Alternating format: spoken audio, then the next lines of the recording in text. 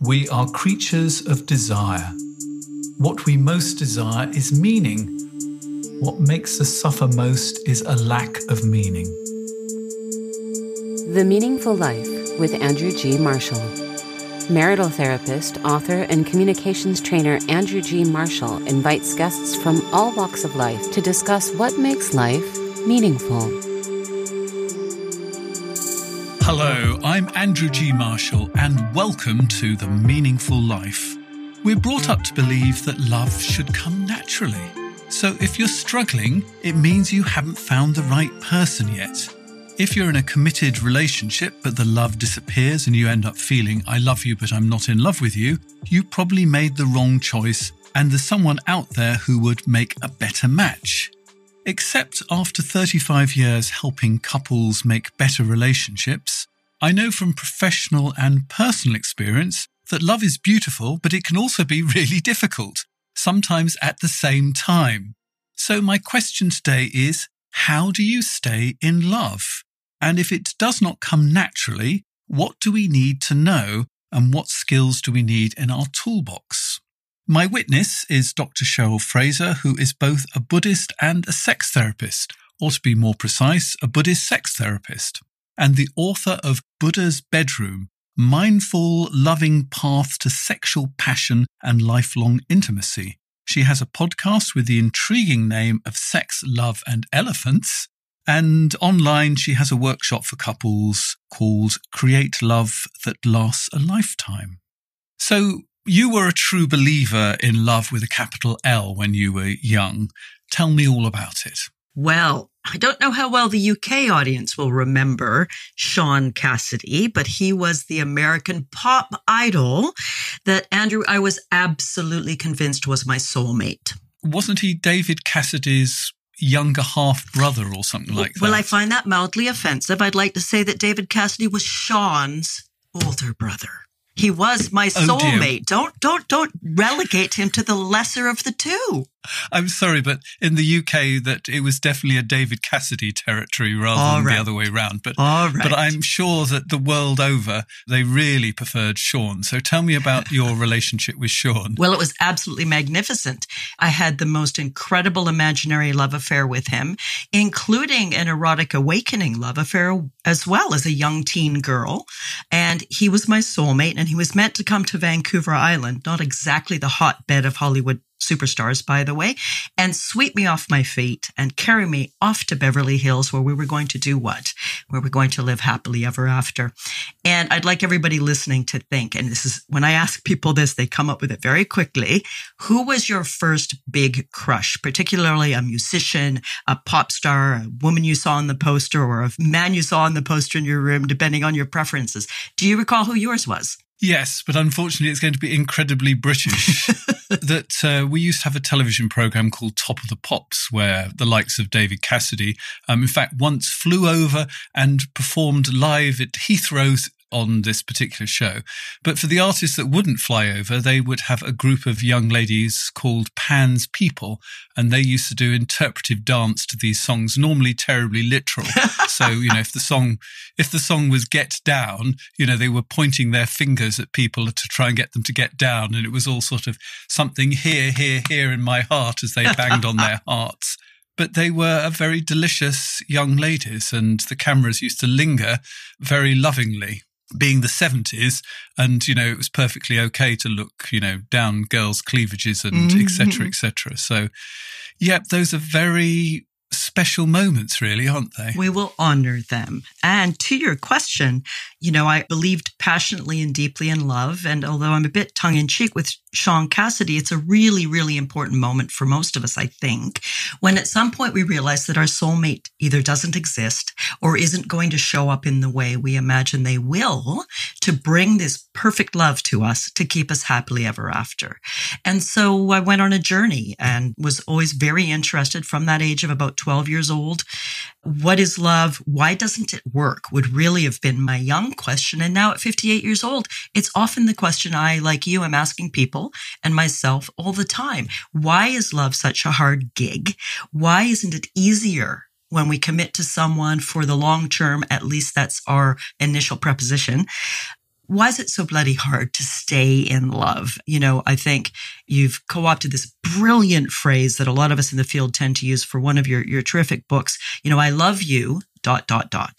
but I'm not in love with you anymore.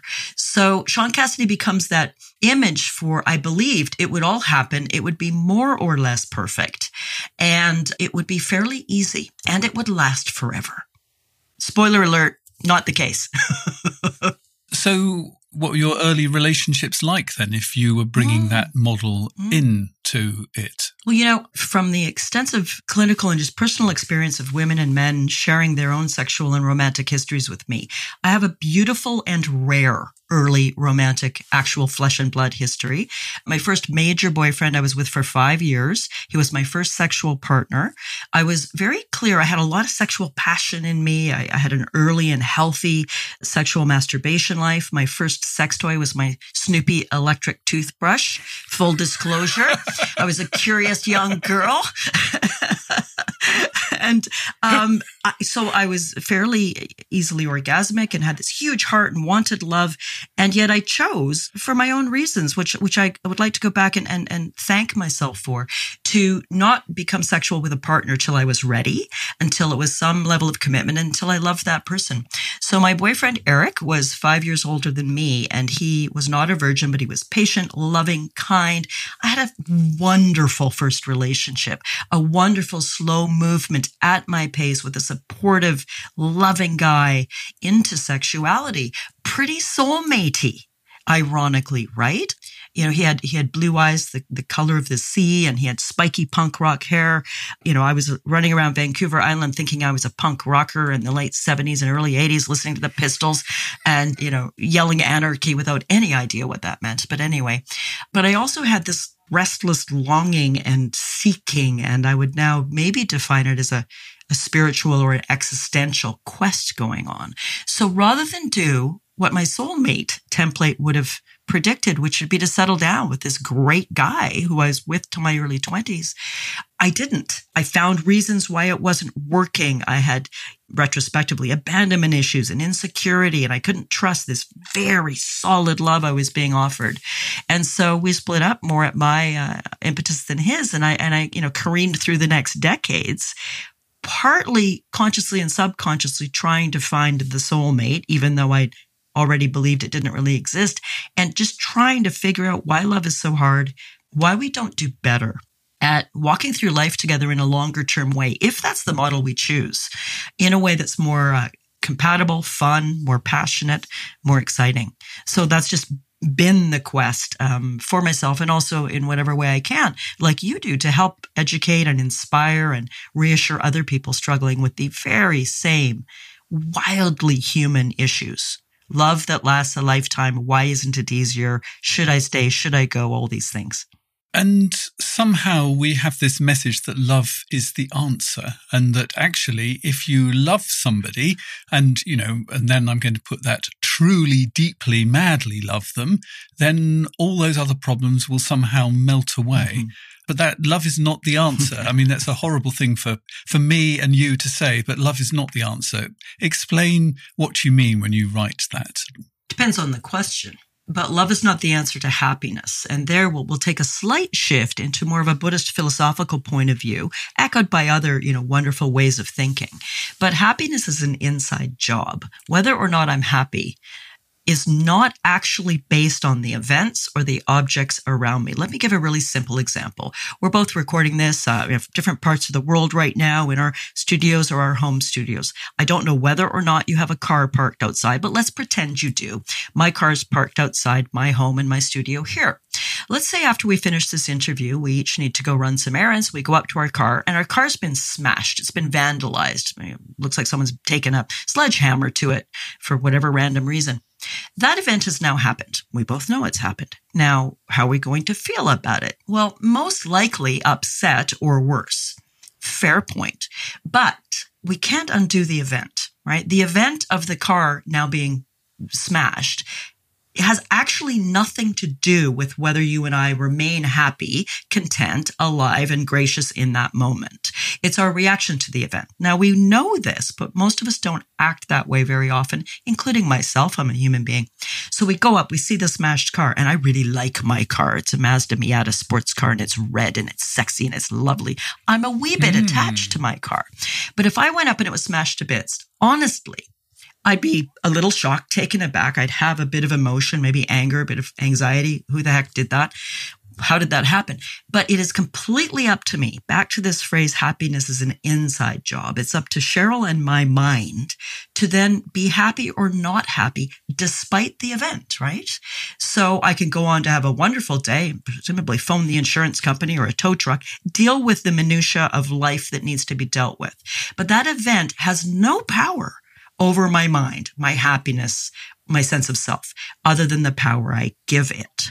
So we live, majority of us, moment to moment, hour to hour, day to day, year to year, seeking things to make us happy, whether it's a gorgeous iced latte, it's a hot day here right now, whether it's a kiss, whether it's a new lover, whether it's a better orgasm, whether it's a nicer car, whether it's, I'm a little restless, I'm vaguely discontented in this moment. I'll pick up my phone and scroll. I'll call a friend. And this object seeking is one of the terms we use in Buddhist philosophy. We can just call it, wanting to feel good right now, being bored, being restless, seeking something else to then deliver happiness. Well, you can hear, I hope, fairly easily how that transfers to love and relationship. If you're my partner, I want you to be just a bit different or maybe a lot different. I want you to be more romantic or less needy or surprise me more often or be better in bed. No offense, Andrew. Don't have any intel on that. We won't go there. But from the tiniest moment you get up and, Andrew, could you put your toast crumb plate in the dishwasher, love? In that moment, I'm creating in my own head a moment of discontent, a moment of disconnect. Now, if it was your first sleepover and we were falling in love and you left your crummy toast plate on the counter, I think it was adorable. It wouldn't bother me most likely, right? In fact, you'd probably think it was really rather cute that I was so sort of spontaneous and I was wanting to come straight back to bed and I didn't worry about the toast crumbs at all. Yes, exactly. And that, of course, is a beautiful way for us to illustrate together here. The difference there isn't in the toast plate or Andrew's leaving it in a place Cheryl doesn't prefer for it to be left, because also there's no one correct place to leave the plate. There's Cheryl's view, which is in the bloody dishwasher, and yours, which is wherever I drop it, I'll probably get to it later. Nobody's wrong, nobody's right. But we both know, and it becomes far more painful than a joke, couples who have broken up over those sorts of moments and the story going with it. Andrew doesn't respect me. He doesn't care about my time. He takes me for granted and so on. And I can never do anything right for Cheryl. And even if I did manage to do that, she'd have 300 other things on her list that I would do. So it's pointless doing anything. Right.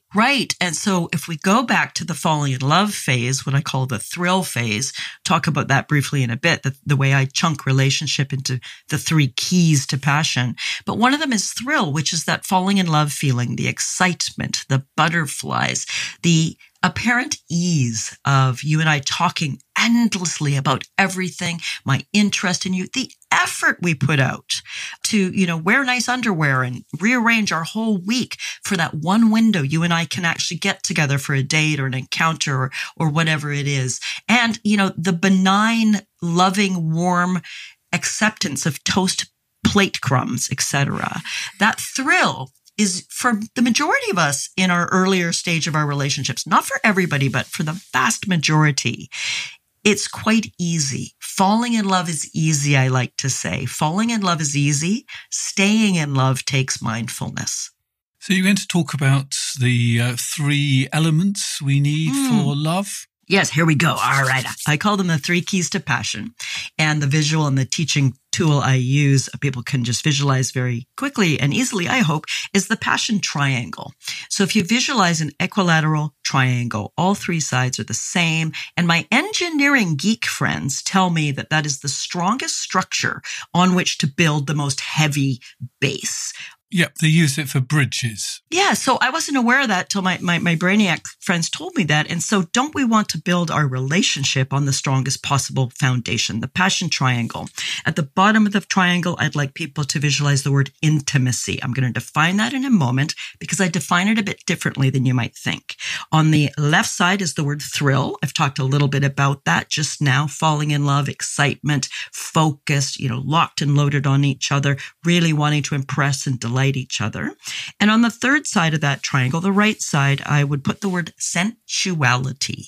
Sensuality. So I call these the 3 keys to passion or the 3 keys to great relationship: intimacy, thrill, and sensuality. This is the base I use with the couples in my online immersion program and elsewhere. The simple version of this is I hope, I'm going to use the word should, not my favorite word, but should strive to be strong in all 3 of these areas if we want that more sustainable, flexible, falling in love and kind of reviving love over and over again. Now, intimacy. A lot of people use that word as a euphemism for sexuality. That's a wonderful way to use it. But the way I define it here is more marital friendship, the psychological aspect of relationship, communication, learning to manage conflict, learning to fight fair, that sense of knowing each other and being known, that you've got my back. You're the first person I want to call when something goes wrong. Some bloody idiot smashed my Miata up. And you're the first person I want to call with the great news to share it, and the little minutia of life, what we'd call good old relationship stuff, compatibility, working together as a team, raising the kids, paying the mortgage, but with this you and I intimacy that we really are close. We understand each other well. We keep updating and reviving that connection. We have meaningful conversations forever, not just in those first flushes of dating. My first date with my husband, we've been together 10 years now. It's our 10th anniversary of that date this weekend, was I didn't really want to go on the date. It was a blind date, and I was trying to get it over quick so I could move on and never see him again.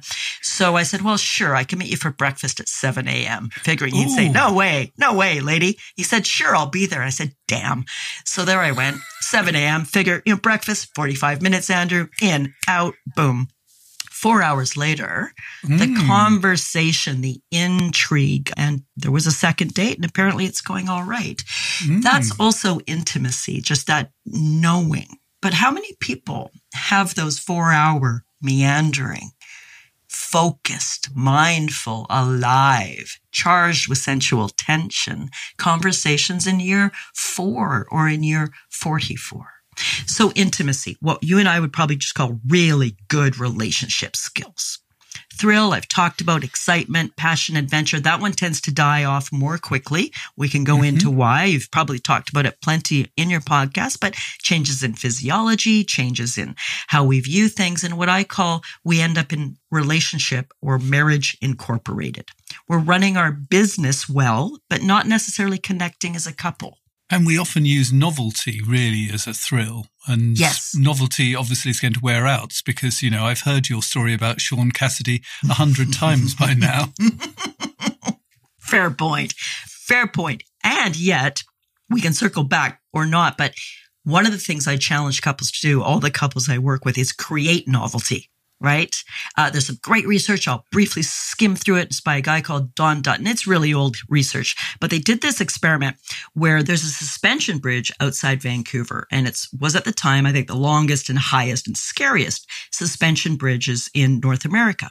So this fellow designed an evil experiment, as we psychologists do, where he had an attractive female research assistant stand at the end of the bridge. And when, men of a certain age range, probably 20 to 30, had walked across the bridge, the woman approached them and asked them a few benign questions about something like, we're researching the health of the water in this area. We'd like to ask you 3 questions. And they're okay. They answered the questions.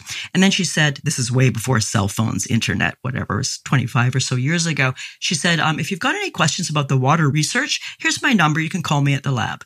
They replicated the experiment, as we do, we evil psychologists, in the parking lot with another set of random guys who had yet to walk across the suspension bridge. So the measurable factor of interest was after walking across a scary suspension bridge, you're in a more aroused, excited physiological state. than when you're just getting out of your car to do this thing. What they found was wildly more of the single guys presumably called this woman under the auspices of hearing about the really boring water research if they'd walked across the suspension bridge. So the implication of the research is when we do something exciting, we find someone more attractive. And there's other good research to support this. Esther Perel, a brilliant psychotherapist and couples therapist you don't know about, colleague and friend of mine, she talks about watching your partner in their zone of genius. Like watching them record their podcast if they're good at that, watching them, chair a meeting at a bank, but where they're in their power, where they're doing what they do well. So creating novelty and seeking it out. So it's not easy. I'm not, like you, I don't give out pat quick fixes because they don't work, but we can commit to saying, how am I going to find you interesting again?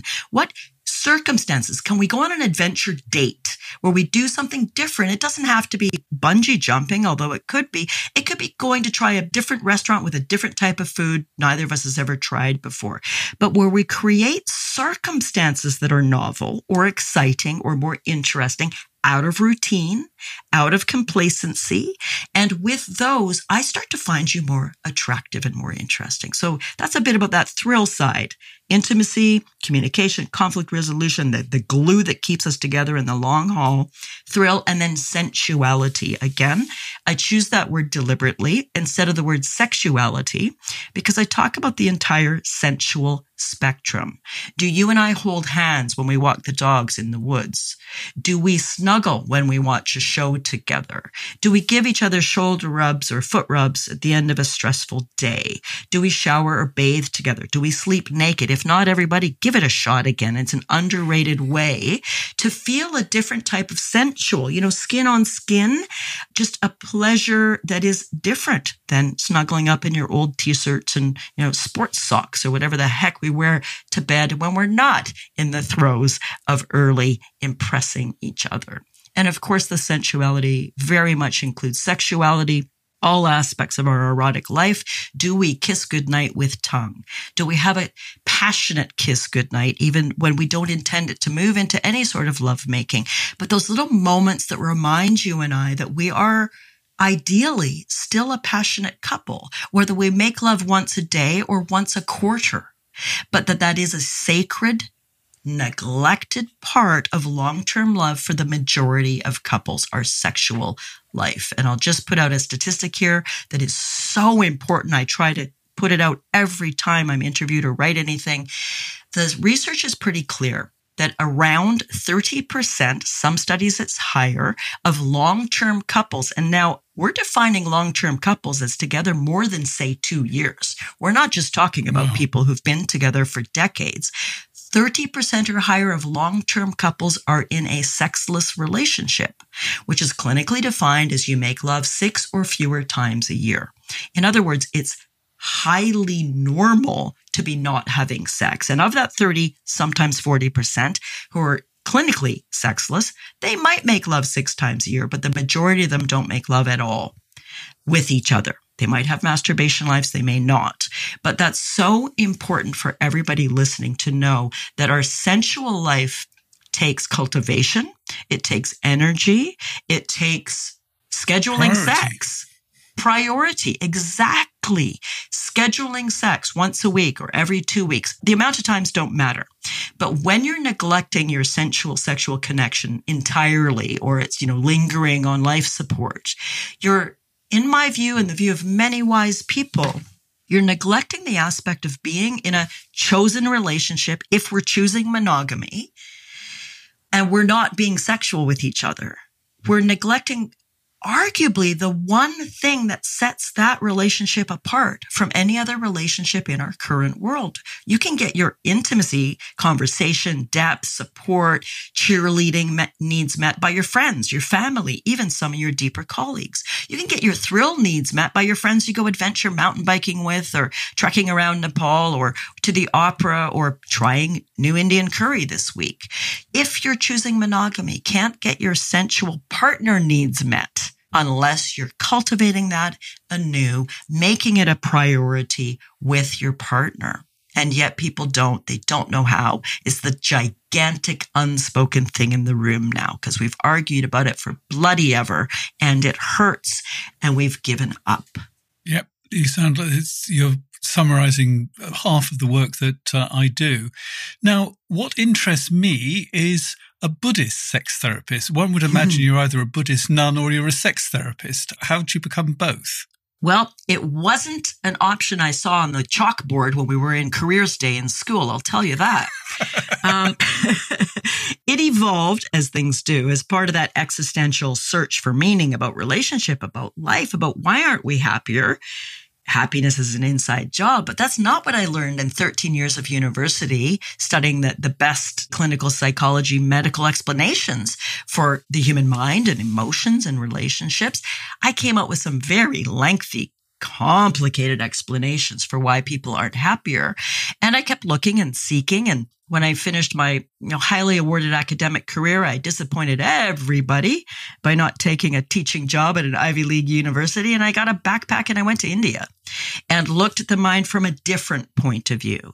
And don't let anybody tell you that the spiritual path is easy. It's freaking dangerous. I almost stepped on a cobra during walking meditation. I didn't see the cobra until after when someone said, boy, I watched you almost step on a cobra, to which I said, why the hell didn't you warn me? But anyway, another story. I was attacked by a premenstrual monkey. That's a whole story. Came flying out of a tree and glommed onto my leg. I'm bleeding. Don't know if I need rabies shots. And the fellow who owns the monkey, in very broken accented English, attempted to communicate to me that monkey no like ladies when she on her blood. And I finally figured out when she was menstruating, she was really aggressive towards other females that she saw as a threat. So anyway, I'm like, would have been good to know that too. Anyway, went to India, managed to survive cobras, monkeys, and all sorts of craziness, and really immersed in something that had interested me for a while. I was probably in my early 30s by then, which is the study of the mind from a Buddhist point of view. How can we train the mind to be happy for no reason, whether the car is smashed or the car isn't smashed? Even something as dramatic as our spouse saying they don't love us anymore, they want a divorce. Can we cultivate an equanimity and an ability to keep coming back to a type of happiness, contentment, clarity, and compassion that, spoiler, I am not there yet. I'm certainly very far from an awake human being yet, but where we can do a better job of kind of rebalancing back to our ballast, to our center, when small and gigantic difficulties or tragedies or losses come our way. And so for a while, Andrew, I was developing the career as you know, Dr. Cheryl, passion expert, and doing a lot of media and TV and radio. And I had developed a program at that time, a live weekend immersion about 15 years ago where couples would come and do the sort of work I do in the online immersion program now. And it was going very well. And I was single at the time and disillusioned with love and unable to kind of create the very thing I was helping other couples create or reignite. Oops. Yeah, oops, indeed. And I'm a person of integrity and I'm not a hypocrite. So I said, I think it's all about chucking all of this secular life and more or less becoming a Buddhist nun. I actually contemplated taking full ordination and robes. I started doing long meditation retreats, 4 months in a cabin off grid under the guidance of a teacher, no contact with the world at all, meditating 12 hours a day. Some pretty significant work on the mind. And I developed an incorrect view that I had to be either one or the other. Right? There's either the path of the spirit, the mind, not relying on comfortable objects for happiness, including a comfortable, wonderful partner, or it was chuck all that and be in secular life and chasing rainbows and hoping you catch them, which was a dumb view, but sometimes it takes a while to find your way to more wisdom, because one of the greatest, simplest teaching in Buddhist philosophy is the middle way. It's neither this nor that. It's neither this extreme or that extreme. It's not that Cheryl or any of us need to give it all up or throw us into a hedonistic orgy, running from pleasure to pleasure, not ever settling for a moment itself. So that's where I resurrected is an odd word, but revisited the work with couples, the passion work, and brought them together to some degree, which is in my work. Really, that's in the book, Buddha's Bedroom, where I bring them together more and really just simply helping couples see that to be happy or not happy is in the mind, not in the person you're with. That's a hell of a high bar to reach. I haven't reached it. But again, if I'm annoyed with you and the bloody toast crumb plate, I'm making myself miserable. You aren't. And the toast crumbs are innocent, as is the plate. And it's my mind creating the misery based on the small or large event. And when we can even get a glimpse of that, Andrew, there's freedom in it. Because I might go, oh, Andrew and his bloody toast. And then I can see it. I can feel it. We can do this in cognitive behavioral psychology therapy as well. I can catch that thought of bloody Andrew and his bloody lazy ways or whatever the thought is. And I can pop it like a balloon and let it go and just think, I love my man. He's a bit sloppy with toast, and put your plate away and move on. I was thinking, what would be the tools in Buddha's bedroom? And I mean, I've done a little bit of Buddhism, and the number one for me is non-attachment. So how could non-attachment help us not just with the toast crumbs, but with our sex life too? Well, we can each chime in here for people who are thinking non-attachment. Maybe that's not a term I have as much familiarity with. What might that mean? I'll give a quick story, allegedly, of the historical Buddha. I wasn't there that I recall, so I don't know. But he talked about, if you pick up a hot coal. Now, I grew up in Canada where we used to have barbecues with coalish briquettes back when I was a kid. They took 2 hours to heat up. You were starving as heck before Dad finally got some warm food on the table. But anyway, if you pick up a hot coal and you clench it in your fist, what happens? Well, of course, it hurts like hell. It burns. You're damaging yourself. What's the wise thing to do? We all know the answer. Let go of the coal. There still can be pain and after effects and healing needed. But what we tend to do when we're attached to something, metaphorically, is we pick up a hot coal. I need Andrew to love me in a certain way. I need you to not leave me. I need this promotion at work. I need to lose 10 pounds and then I'll feel good about myself, whatever it is. And we attach, we cling to that hot coal. And sometimes we're completely unaware that it's attaching and hanging on to wanting things to be a certain way that is causing so much of our misery. Again, back to the toast plate, because it's so relatable. I'm miserable about the toast plate in my mind because I'm attached to wanting it to be different, wanting you to be tidier, or my story of you be more thoughtful, or so on and so on. In that moment, as we demonstrated a few minutes ago in this recording, if I catch the thought, bloody Andrew and his bloody lazy ways, and pop it, I cease to be attached to my idea and my need that Andrew be more tidy with his plate. Now, in terms of our sex life, it seems like a heck of a leap, doesn't it? It's not really, because actually being attached to us doing sex in a certain way is going to be a bit of a problem, particularly if it's not working. But if actually I can get rid of that attachment, I've suddenly got this open book. Yes. We could do all sorts of different things. Suddenly I've thought, well, we don't have to do it the same way. I'm not attached to the fact that, for example, that it's got to be spontaneous. Yes. If it doesn't have to be spontaneous, I've no longer attached to that. We could do something else. How's about this, Cheryl? Mm-hmm. We could go off this weekend with a blanket and find some hidden corner. And, well, we'll see what happens, because I'm not going to be attached to exactly what the outcome is going to be. It might be a picnic. It might be something else. Who knows? But suddenly there's a whole range of opportunities that open up, because I'm no longer attached to one, our regular way of doing things. Yes. And number two, that this trip with the blanket has to be done in a certain particular way. Yes, that is so beautiful. Look what you've done there, you clever monkey. You've brought together a bit of adventure, a bit of thrill in the Cheryl model of intimacy, thrill, and sensuality, a bit of surprise, but you're bringing in this profound wisdom piece we're talking about with the non-attachment of opening up. Also, it's novel, but it's open. It allows for curiosity. We may just find we're really tired and sleepy, and we have a lovely little picnic, and we snuggle up and we have a snooze in the warm sun, listening to the buzzing honeybees. And if I'm like, oh, I thought this was going to be a hot, crazy, fun sex encounter, I'm suffering. I'm in disappointment. I'm in judgment. I'm attached to the outcome. So it's a lovely way to put it. And for those listening who are like, it's winter. I'm not taking a blanket outside right now. Andrew, you silly goose. Then in your own house, schedule an erotic encounter. And the way I define that with the couples I work with and elsewhere is I don't know what that means. That might mean you lay together on the couch, fully clothed, facing each other, snuggling, and you just breathe together.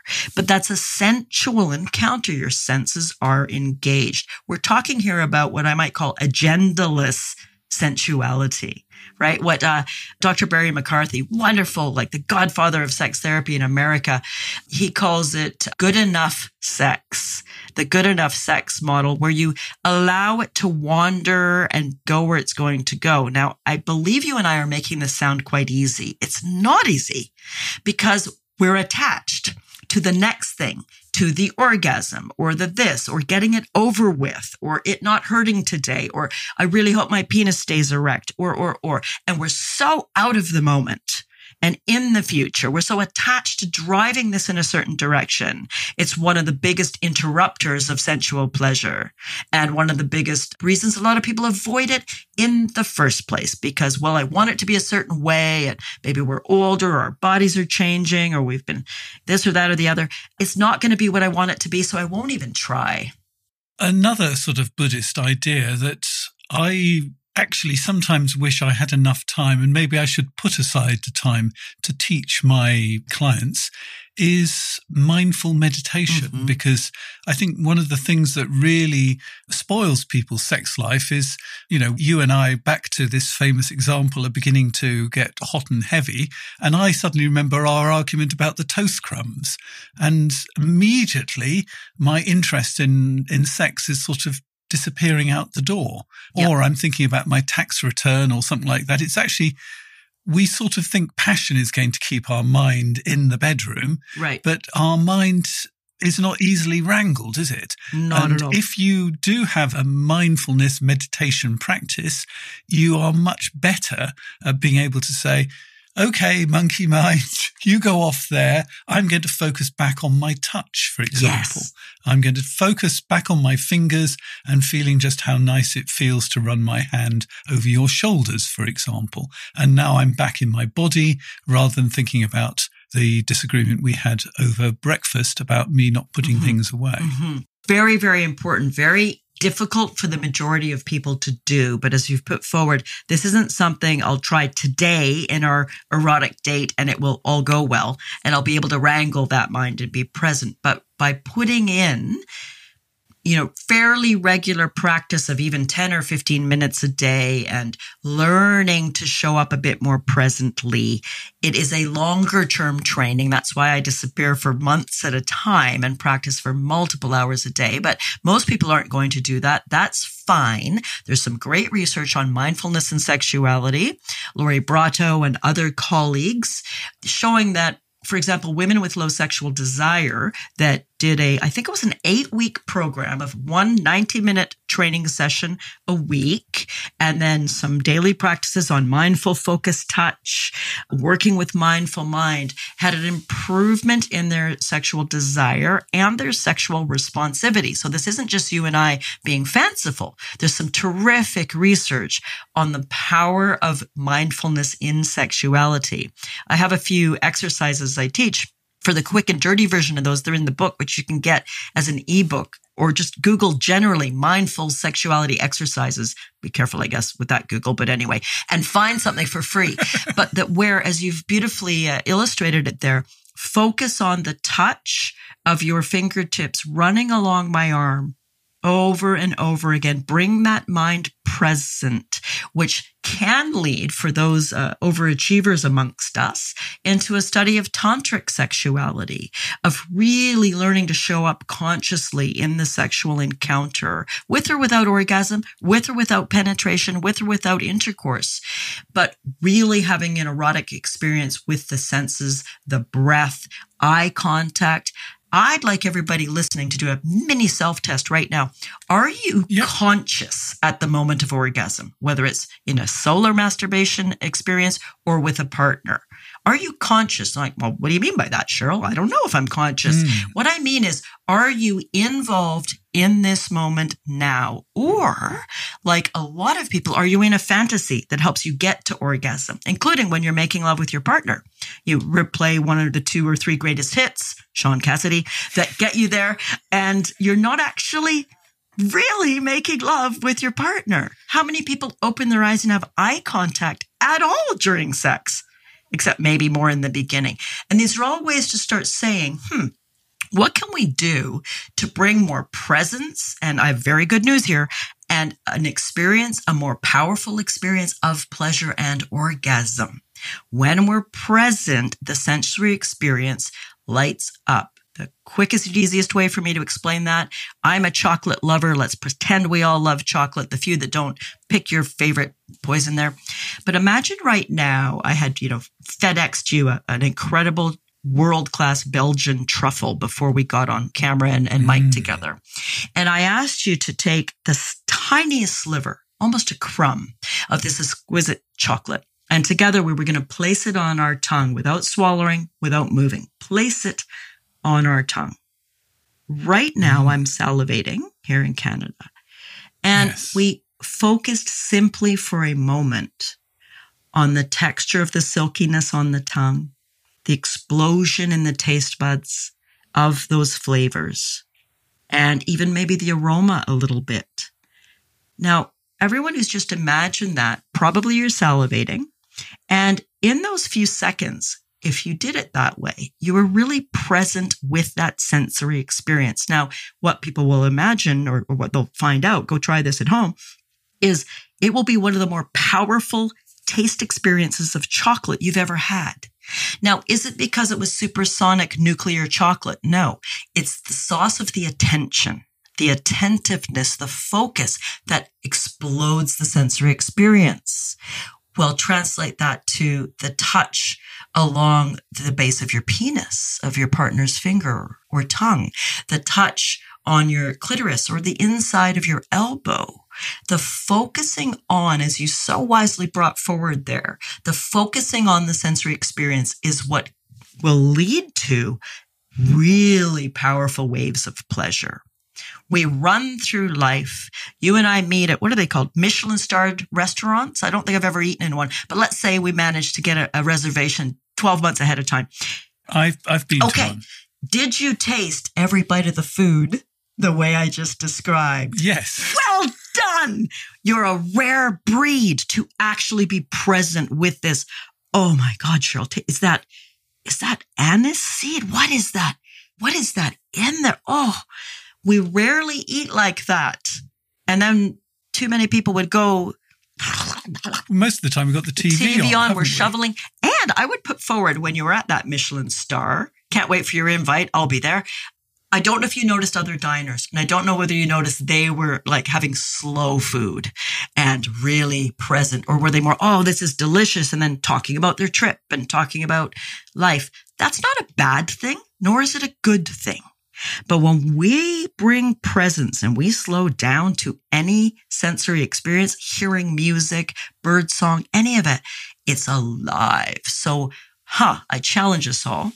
What if we bring that kind of attention to our sexual and sensual life, at least on occasion, as one of the special Michelin-starred experiences in amongst our regular, meatloaf and chips or whatever?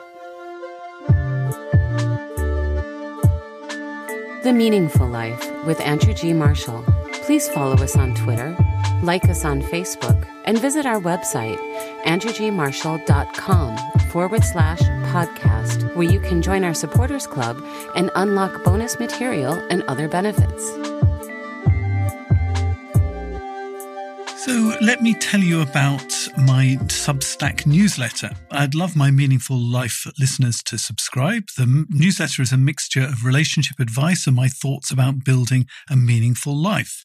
I hope that as it grows, it's going to become a shared space where you can tell me your thoughts and suggest ideas for the new podcast. You can find out all about The Meaningful Life at this address, themeaningfullife.substack.com. substack.com, so please do sign up. Details will be in the show notes. We'll have a recent article I wrote about why sex disappears in long-term relationships and a new study about how sex has changed over the last 30 years. And I'm afraid it doesn't make for good reading, Cheryl. But important reading. Yes, including the fact that most women would rather give up their telephone. They'd rather give up their sex life than their telephones, which is a pretty sad reflection on life. And if you do go to my website, which is www.andrewgmarshall.com, you'll find out details about how to send a letter to us. Here is one that I've received, and Cheryl and I are going to look and see if we can help on this one. My husband of 7 years, dating since 2004, has recently dropped me the "I love you but" bombshell when we reunited after a year of forced separation due to my job and COVID. I'm shocked and devastated, feeling extremely helpless and don't know what to do. He said he's certain that he loves me, but his feelings for me have changed after we lived apart for a year. He doesn't feel the 2 peas in a pod, 2-in-1 kind of intimacy with me anymore, and this is also breaking his heart. I have a strong character. I know what I want and want everything done my way. I was also a bit controlling. When I first went out with him, I think I had what some psychologists would call anxious attachment style, but I've grown to become a more secure person over the years. I don't always know what he wants or what he's thinking because he always puts my feelings first. I think sometimes he neglects his own feelings, wants and desires, especially during the first years of our relationship. He's learnt to become more assertive over the years. He's also very unhappy at work. His mother and brother are very sick and go in and out of hospital. He also has his own health issues, and we've not had sex regularly before my departure. Thinking back, we had all the ingredients for a crisis, but I was too focused on my career.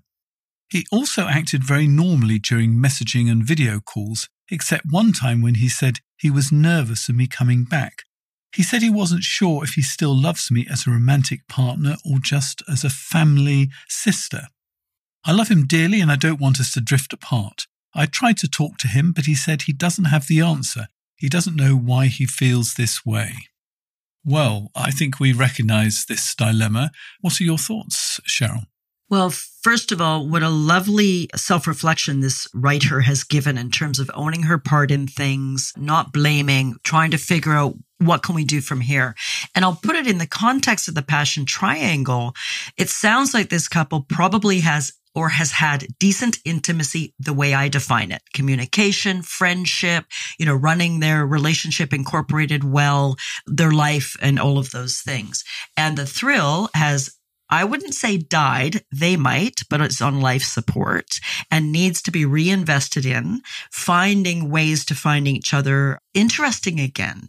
And sensuality, as she bravely admits, has been really neglected. And then with a year of actually being physically separated, I would have loved them to have had a little bit of video naughtiness and sexting and keeping the passion alive, and not just the text saying, "I miss you, honey. I hope you have a great day." Those are really important. I send them a lot too. But the other one's saying, "Oh, you're so sexy and I miss you and I wish you were here so I could touch you." Keeping it alive. I hear a lot of hope in that letter for the reasons I partly, she's owning her part. He seems like he's got some introspective awareness, and he, like so many of us, gay or straight, heterosexual, trans, whatever our chosen relationship pairing, "I love you, but I'm not in love with you," is I would say, a fundamental misunderstanding, as we've been covering today, that there is a soulmate. There's a way I should feel, spontaneously horny, super intrigued with you like I used to be. We've lost that loving feeling, but we cast that, and our culture super duper validates this idea that if I don't feel that way about you, you might be the wrong person or we should move on. The grass is greener. Well, the grass is greener for a few months or a year, and then it needs the same sort of tending that the old lawn did. So I would strongly encourage this couple to seek help through listening to things like this, reading great books, working in psychotherapy with a well-trained, and I'm going to put one of my biases out here now, a well-trained couples therapist who is also a sexual therapist, because the majority of excellent couples therapists are not trained in sexuality and sexual desire and spontaneous versus responsive desire and such critical teachings for a couple like this, for a couple like so many of us, to contextualize as we've done today. You are normal. I often say my 3 favorite words to say to any couple are you are normal. You are normal if you feel you've lost the loving feeling, you're not excited anymore, it's routine, we either don't have sex at all or it's mediocre. The question is, what are you willing to do about it? Are you willing to invest in your passion triangle? Seek some help if that's helpful for you. Join one of your programs, my program, something to work together to say, okay, babe, we're worth at least a final effort to see, not if we can recreate what we had, but can we move into what I call relationship 2.0 or 3.0, where we hope to reclaim or re-experience some of that excitement and passion and interest of earlier days, but moving it into, as we've been talking about so much today, can we romance each other more, date each other more, plan the blanket picnic, who knows what might happen more, schedule sex. It is very clear in the research that long-term couples, maybe minus 5% of outliers, who don't schedule sex, who don't make love an intention, whether or not we're turned on, whether or not we have any desire, that's the key to a successful long-term relationship sexual life, is make love intentional. So this is a really classic example here. And if you don't have desire when you start, that doesn't matter, because you can pet and kiss and cuddle and the desire might turn up. And if it doesn't, then you can just do the sensual part of it. You can give each other a back massage or whatever it is. But if you just wait until both of you are feeling horny at exactly the same time, you will going to wait until the 12th of never, to be perfectly honest. Yes, I often say, and we'll just quickly give people some language here based on the research of Rosemary Basson and others. Spontaneous desire is the type we're all missing in long-term relationship and longing for. It's exactly what you said. You know, we kiss goodnight, our tongues touch, and bam, we're both hot and horny and have lots of desire and want to go. I love it. I miss it. But waiting around for spontaneous desire in long-term love is a bit like waiting around for your teenager to spontaneously clean their room. It might happen. When it does, enjoy the hell out of it, but don't count on it. Now, this is really important research, that spontaneous desire, the kind we want. And again, we might have on occasion, and that's delightful in long-term love. Responsive desire is what you've described so eloquently there, where we schedule sex, we decide it's important, we make it a point to say, okay, tonight we're going to take an hour and have a bath and see what happens. We both might go in stone cold, not turned on. This researcher, Rosemary Basson, has a phrase I like to repeat. She says, according to research, the majority of long-term couples start making love from a place of sexual neutrality, which means we start making love and neither of us is remotely turned on or horny. That's normal and it's okay. No, it's not wildly romantic. No, it's not what I see in the rom-coms or the erotic books, but it's real. And if through that touching and that focused mindful interest or a bit of spice or trying something new or multitude of ways to engage in our erotic life with more wisdom and presence and creativity, we then have a satisfying or even a great Michelin-starred sexual encounter, bloody hell, well done that we started even though neither of us thought we were into it at the time.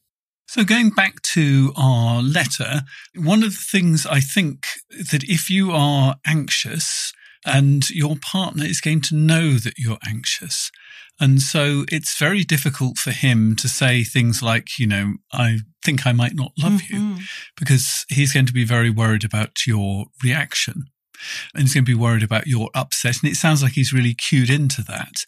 And so it is really important that you do not go to that anxiety. You can feel the anxiety, be aware of it, and see if actually you can go to a place of just witnessing that anxiety. So you can say to your partner, yes, tell me more about that.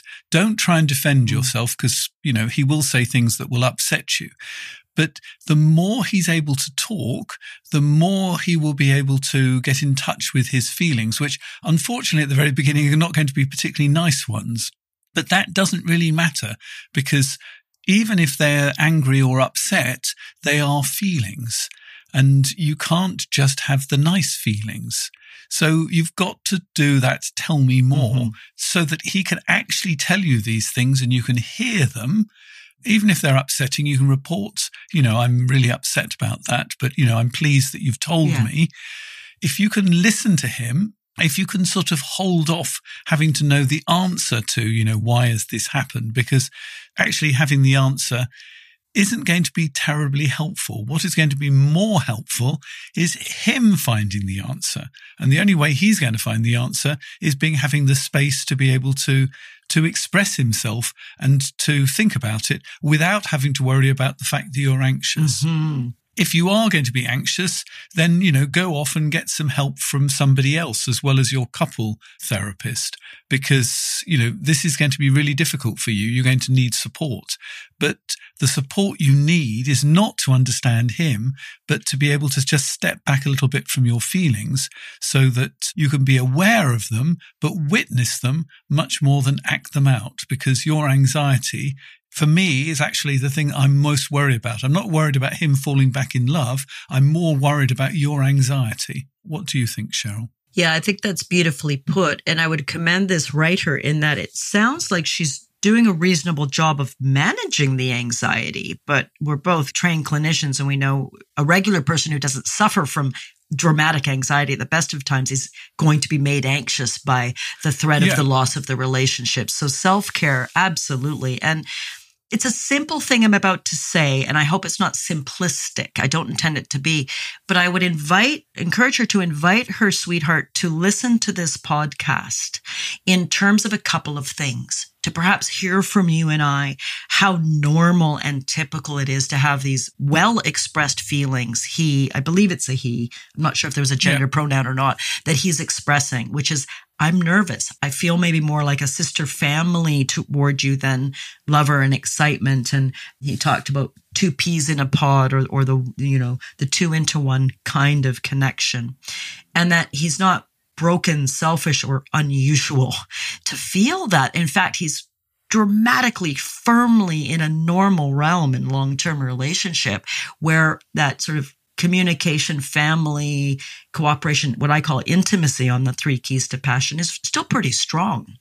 But the thrill is next to non-existent, and the sensuality has not been tended to. And it's that I don't feel in love. He's neither broken nor wrong. It's very common. And also hearing about how few people have great sexual passion over time and that it can be recreated doesn't mean that will be the right journey for this person, as you and I both know. The right journey for that person might be to conclude, hopefully in a loving, kind, and gracious way, a long-term relationship. But ultimately, I'm a hopeless romantic. So my preference is where people plunge into something like the work you do, the work I do, etc., and say, okay, can we learn and experiment and explore to create novelty and find ways to appreciate each other again, which may sound weak, but it's not. I've got incredible videos from some of the couples that have moved from nothing and on the edge to really finding, creating, and committing to creating a relationship that is worthwhile. But so normal, beautiful letter, such a beautifully expressed conundrum that so many people listening to this podcast are saying, other than a few minute details, that's us as well. That's us as well. What can we do? Don't give up and do some work. But sorry, go ahead. I was going to say it's actually really quite intimate to say, I think that I might have fallen out of love. Yeah. I mean, lots of people actually keep those thoughts to themselves. So, congratulations on saying that. Mm-hmm. And let's imagine that he is listening at this precise moment now, that really you do need to get more in contact with your own feelings. And you can't, I've said this over and over again, you cannot choose which feelings you're going to get in contact with. The first ones are going to be angry feelings, and that is okay. It's okay to be angry. And in fact, it can to actually say what you're angry about is a very intimate thing to do. It's really easy to tell your partner, what beautiful blue eyes they've got. The fact that they drive you up the wall, and you're not just going to say it in that sort of kind of comic kind of way, but you're actually going to say the very things that drive you up the wall, even though, it's not a very nice and loving thing to do, is intimate. And you've got to start with the difficult stuff first. And it's going to be painful, but then you'll find that hope will materialize. And then some of the positive feelings will begin to come back as well. I hope that's been helpful. I think it's brave and very loving that he has chosen to express this instead of just leave. It's over. I'm done. I don't love you anymore. This is a really loving act and a very brave one. Or just staying on to the point that you just grind each other to the bone, so to speak. So I have to ask you, Cheryl, as my witness on the meaningful life, what makes your life meaningful? Chocolate. The moments where I show up in my own life, whether it's with chocolate, whether it's with a kiss, whether it's really being absorbed. I live on the ocean and there's wildlife, and sometimes the orca move through our bay. Or the simplest thing, I'm a tea aficionado.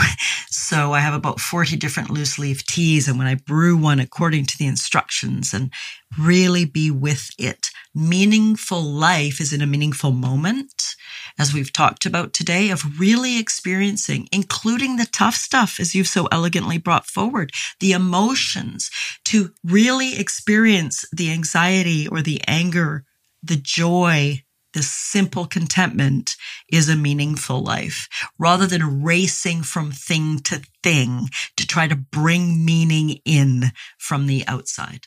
And how many meaningful moments do you think you have in a day, just out of interest? When I'm on meditation retreat or in a particularly easeful, open state in my work-a-day, live-a-day life, dozens, maybe hundreds, because I'm noticing them. In a grumpy, I've got too much to do, overwhelmed, oh my goodness, the cat threw up on the Tibetan rug again. Boy, they sure feel like meaningful moments of irritation or frustration or overwhelm. But I would say very few that I'm paying attention to, you see. Every moment's meaningful, but if we're on another channel and we haven't switched it to the channel that's happening here and now, we don't experience them. So I love that question. It's going to leave me contemplating today. Thank you for it.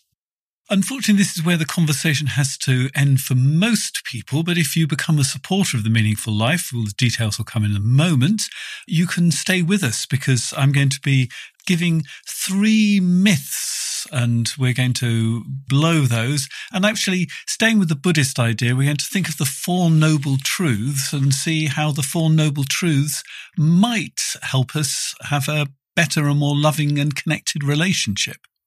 So we're going to delve into the deeper side of Buddhism. And I'm also going to hear from Cheryl about 3 things she knows deep down to be true. So don't miss it. You can become a supporter with Patreon. You can become a subscriber on Apple or on Spotify. However you do it, please do join us. You've been listening to The Meaningful Life with Andrew G. Marshall. You can follow Andrew on Twitter, like him on Facebook, and please leave a review wherever you consume your podcasts. Making, editing, and distributing The Meaningful Life comes with substantial costs, and we'd like to ask for your help. Visit our website, andrewgmarshall.com/podcast, where you can join our supporters club and unlock bonus material for every program, send in a letter to be discussed by Andrew and his guests, and join a community of other people seeking to make their life meaningful. At the gold level, you get even more benefits. Production of The Meaningful Life with Andrew G. Marshall is by Michael Dooney. Social media by Madeleine Healy. Sound engineering and theme tune by Sebastian de la Luz Mendoza. And I'm Susie Colick. Please tell your friends and spread the word. Thank you.